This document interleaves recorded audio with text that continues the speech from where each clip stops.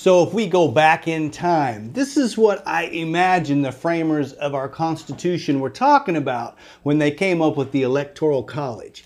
I assume one guy said, you know what? Instead of having a vote where everybody casts a ballot and we just add them up and then declare the person who got the most votes the winner, we should do something entirely different. We should break it apart.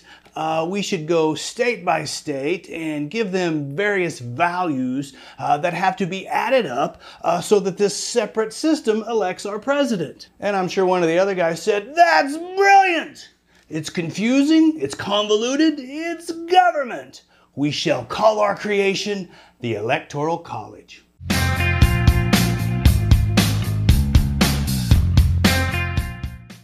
My name is Joshua Roberts, attorney at law, and you are watching Lawyer Up. Today we're going to talk about the Electoral College, the way that we go about electing our President of the United States here in the U.S. We're going to talk about what the Electoral College is. We're going to talk about where it came from and why. We're going to get specifically into all of the various details of it, and then we're going to look at the proposition or the idea that the Electoral College could be tossed out in favor of a straight vote count or a popular vote count to determine the President of the United States. If you enjoy this video, hit that like button. If you got something to say, comment below. If you want to learn more about legal topics, subscribe to the channel.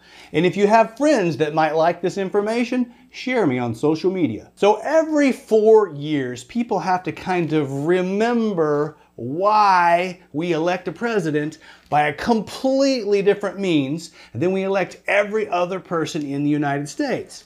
We have to remember, what is this thing that we call the Electoral College? What actually is happening is that when you go into the voting booth, you're selecting an individual, whether it be, say, in this one, Donald Trump or Joe Biden, and you circle in the little circle or you punch through the voting card. What you're actually doing is voting for a slate of electorates who will meet a month later in December, and they will actually cast their electoral ballot, which is the actual means that the President of the United States is chosen. And one of the biggest questions is, why do we have an Electoral College and where did it come from? Well, it goes all the way back to the framers of the Constitution and their discussion about how we should elect a president. The first discussion was that they should just have Congress do it, just have the legislative branch select the president. But then they got into the problem of checks and balances, and it doesn't seem to be fair for the legislative branch to appoint the leader of the executive branch. So that idea got nixed pretty early on in the process. Then they shifted to talking about a popular vote, or just letting the people, the individual citizens of the United States, decide who the president was. There were a couple of different objections there. Number one, people said, are you crazy? You're going to let the people decide who the president is? Well, that's what government does. We should be doing that.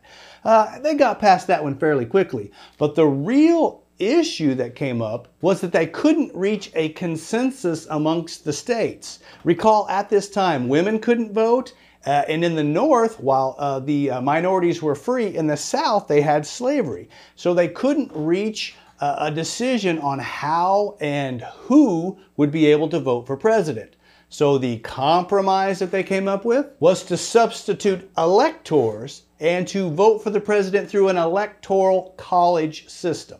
And although the format has changed over time, the Electoral College system is still what we use today in the United States to elect the president. Originally, the way they did it was you had a slate of people running for president, and the person who got the most electoral votes became president, and the person who got the second most electoral votes became vice president. After a couple of times, they realized that that was a problem. Take, for example, the 2016 election. The person who got the most electoral votes was Donald Trump. The person who got the second most electoral votes was Hillary Clinton. So under the original system, Donald Trump would be president and Hillary Clinton would be vice president. After a couple of go-rounds with that and having a vice president that was antagonistic to the president, the United States Congress changed the system, and that was in 1804, to the present system we have today where the vice president is tethered to the president and you vote for them as a ticket or a package when the electoral ballots are cast. So let's talk a little bit about the format. Now we know that the president is a national election. However, under the Electoral College model, it is broken up and it's handled on a state-by-state basis. And there are 538 electoral votes, and these are divided amongst the 50 states in what is a winner-take-all format in at least 48 of those 50 states. And when I say winner-take-all, here's what I mean. Let's say candidate A receives 1,000,000 votes, and candidate B receives 1,000,001 votes. Well, candidate B barely wins that election by the popular vote. However, they get all of that state's electoral votes. So if that were in, say, California, a win by one popular vote would get you all 55 Electoral College votes. Now you need 270 Electoral College votes to be declared president.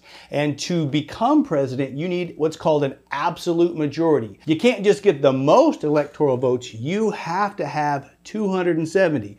You have to have that majority. Now, we have never had an election where a president did not get to that point or the majority point. However, it could happen. If you had 3 strong candidates, each that split the electoral votes, there would be a scenario where no one had a majority. In that event, the presidential election is thrown into the House of Representatives, where each state gets 1 vote to select the President of the United States. So how are these 538 electoral votes broken up amongst the states? Well, how they do it is they tie the number of Electoral College votes each state has to that state's membership in the federal House of Representatives and the federal Senate. So it's important to do a little refresher on how Congress is set up. Now remember that we have a bicameral legislature, or we have 2 houses of Congress. The first house is the House of Representatives. And each state is represented in the House of Representatives based upon population. So a state with more people in it will have more representatives in the House of Representatives.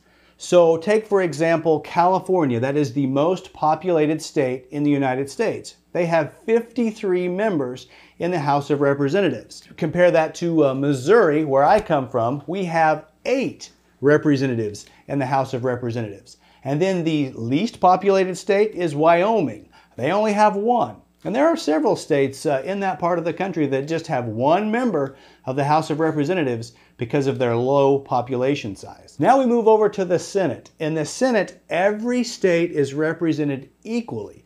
So California, being the largest, has 2 senators. Wyoming being the smallest, they also have 2 senators. Missouri, 2 senators. I think you get the picture. On the Senate side, every single state has 2 senators that represent that state in the Senate. So if you add all of those up, there are 435 representatives in the House of Representatives. There are 100 senators in the Senate. So that's 535 congressmen and or electoral votes. Now, if you're paying attention, you recall earlier I said there's actually 538 electoral votes. So where do the other 3 come from? Well, they come from Washington, D.C., who under the 23rd Amendment to the Constitution was given 3 electoral votes in the presidential election process. So the question that always comes up is, why don't we just eliminate the Electoral College and go with the popular vote? Just everybody gets 1 vote, we add them up at the end, and whoever has the most votes wins. In answering that question, it's important that you understand the concept that the lesser populated states actually hold more power in proportion to the vote of the people and their electoral vote than the more heavily populated states. And it's kind of strange to think about that an individual in a less populated state would have proportionately more voting power when it comes to the Electoral College. So let me give you an example to explain that. Now let's say I live in the state of Josh. Population 1. I'm the only person who lives here in my state. Well, by definition, my state gets 2 senators and a minimum of 1 representative. So in my state, my 1 popular vote would equate to 3 electoral votes.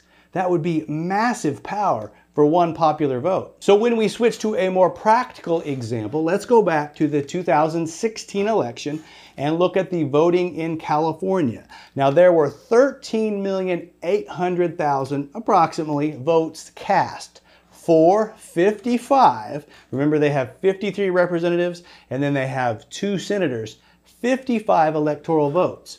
Now, if you divide those 2 numbers, you see that for every 250,000 votes that were cast in California, they got 1 electoral college vote. Pretty good. But let's switch gears and look at, say, Wyoming, the least populated state.